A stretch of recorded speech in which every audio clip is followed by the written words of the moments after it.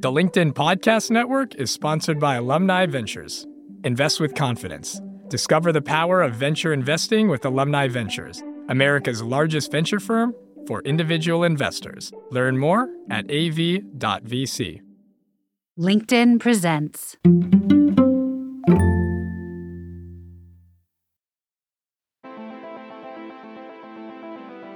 Hey there, listeners. Happy Friday. This is a new episode of the Next Big Idea Daily, and I'm your host, Michael Kovnat. And I wonder, have you ever wondered about wonder? Wonder is a common human experience, but only recently has science started to understand what it's all about. In the Wall Street Journal bestseller, The Power of Wonder, the extraordinary emotion that will change the way you live, learn, and lead, author Monica Parker pulls together the latest research on how you can use this emotion in your everyday life.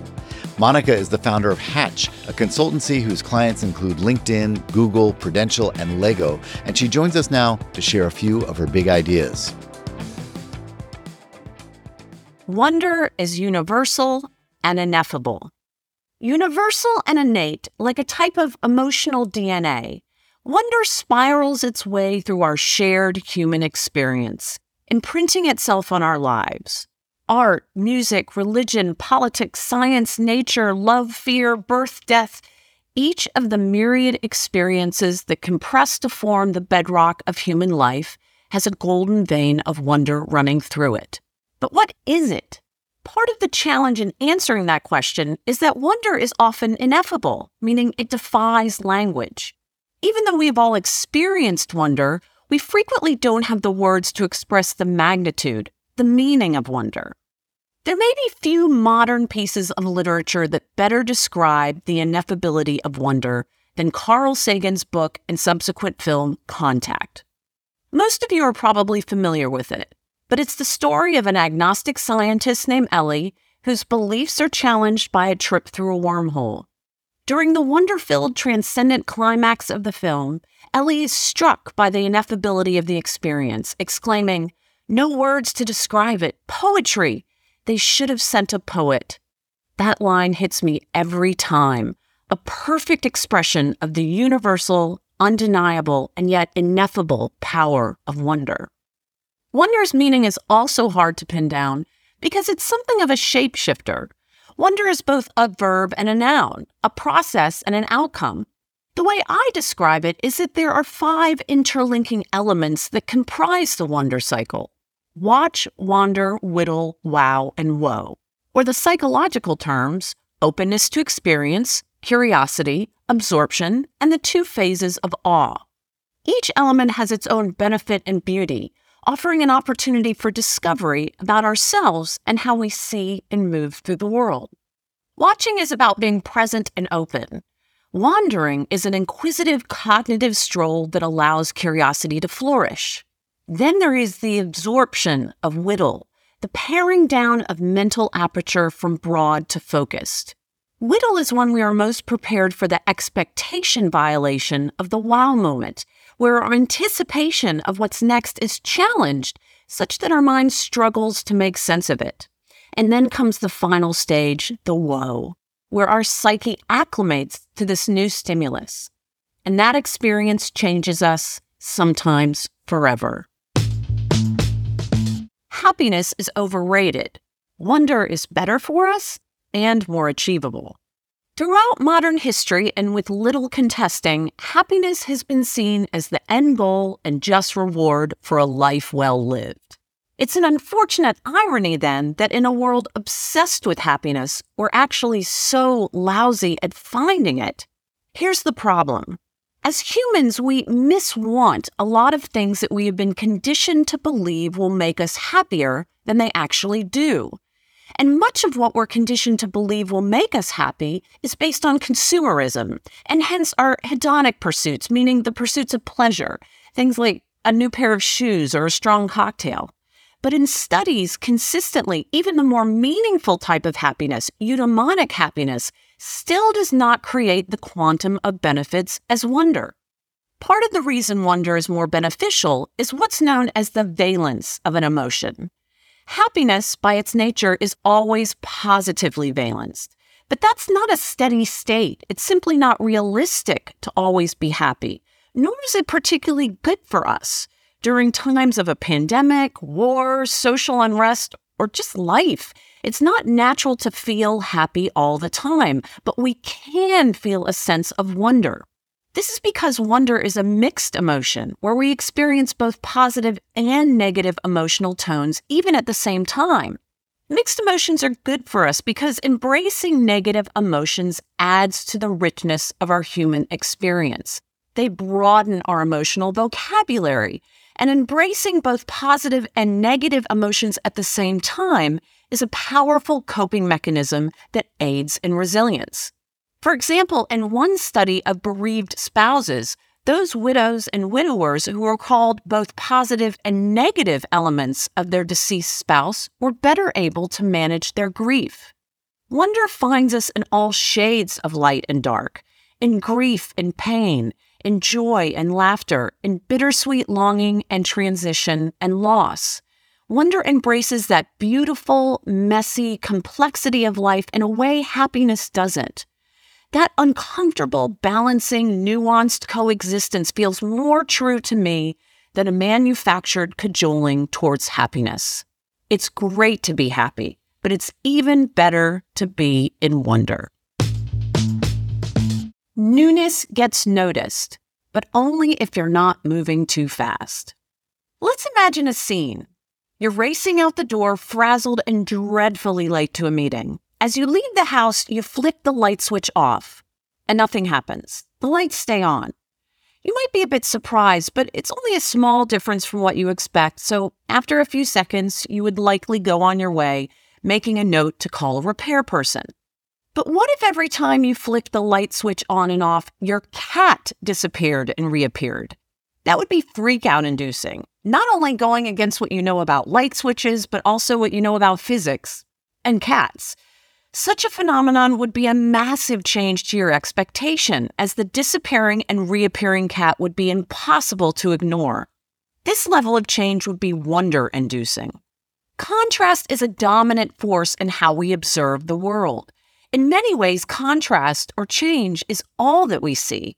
For example, in our visual field, the way we notice colors, light, and depth are all built around contrasts. The same goes for our mental field, which is driven by how we collect and process stimuli. Our brain picks up about 11 million bits of stimuli per second, but we can't possibly notice everything we take in. To help us make sense of what would otherwise be a debilitating cacophony of information, it sorts these stimuli and builds easy patterns for us to follow, registering what is different enough for us to notice and what is similar enough that it can be ignored. This is a very efficient way of operating, but creates a lot of mental shortcuts that we tend to lean on quite heavily when we're too rushed. And those shortcuts often create a detour around wonder. Now, going back to our light switch example, what if on your way out the door you were in such a rush that you didn't notice anything? The light switch is bedeviled, Mr. Bigglesworth vanishes beyond the veil, and you simply missed the whole freaking thing because your brain was completely focused elsewhere. When we fail to be present in the moment, we close ourselves off from opportunities to become curious and absorbed, and hence may miss glimpses of wonder. Slowing down and practicing slow thought activities like meditation or narrative journaling helps us notice the differences around us and opens us up to the wonder in our everyday life. It's more than a moment, it's a mindset. It's easy to focus too heavily on finding that rare, fleeting moment that leads to the big wow and whoa experience. But wonder is more than a moment, it's a mindset. What do I mean by that? When I think of developing a wonder mindset, I imagine one of those magic eye posters from the 1990s. Do you remember those? They were these digitally generated posters that looked like a staticky pattern of fractals. But you weren't trying to see that pattern image, you were trying to see another image hidden within the piece. To view this magic image, one would stare at the poster, head tilted, maybe squinting until, whoa! The brain would sort through the noise of the patterns and the hidden image would suddenly jump out in 3D. The The more experience a person had looking at various magic eye posters, the more proficient they became. This reminds me that wonder is always there. Sometimes we just need to quiet the noise and cultivate the mindset to see it. Well, what is a wonder mindset? People with a wonder mindset are present, open, mentally nimble, and curious in a deep and exploratory way. They're moved by music and can get lost in vivid thought. They're comfortable with the unknown and unknowing, walking toward questions rather than away. And they seek and embrace opportunities to contribute to and connect with others. While an external event, an aria, the Grand Canyon, a religious ritual, might be the springboard, it is our own mind that actually embodies wonder. A wonder mindset is less about the synergist and more about our way of seeing. The wonder catalyst knocks on the door. A wonder mindset gives us the keys to open it. There is more. We are often very quick to shut down our uncertainty. Rather than sitting in the unknowing, we rush to define an experience so we can codify it, put it in a box, and file it away. We often don't like to marinate in the gray. Instead, we seek the comfort of black and white. But that just further polarizes our viewpoints and leads us away from a wonder mindset. We do so little of the world, so little of ourselves, that what we see and know and experience today simply can't be all there is. For millennia, we viewed stars with our naked eye, but before the first telescope was invented in the 1600s, the true vastness of the cosmos was more a matter of imagination than science. Prior to the microscope, we couldn't even conceive of the mysterious quantum dance that resides within all matter, but it existed nonetheless.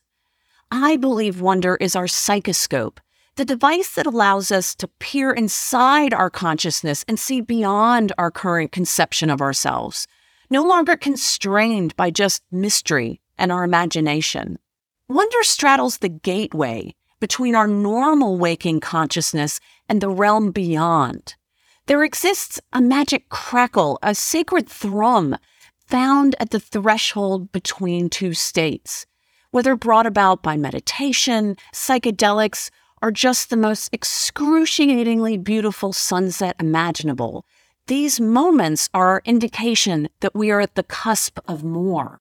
These moments are the messenger that this chaotic, insane, baffling, lush, enchanting, intricate, tender, fragile, earthly plane hurtling through space is not all there is. And when we become attuned to more, when we cross over the threshold and walk through the door of perception, the magnitude of this illusory world shrinks in relation to the wonder we find on the other side. If we created a world where we met each other in wonder, with non-judgmental openness, with empathetic curiosity, with our minds willing to be filled and changed, with the focus and attention that reflect our gratitude for that moment, in awe of the very nature of existence, I believe we can discover the true power of wonder together. Thank you, Monica. Well, everyone, that's a wrap for the week. Get out there and tap into your sense of wonder this weekend. I hope you enjoyed this week's episodes. If you missed any, you can find them in your podcast feed. All of them were written by me, Michael Kovnat, and edited by Caleb Bissinger. The Next Big Idea Daily is part of the LinkedIn Podcast Network. We'll see you Monday.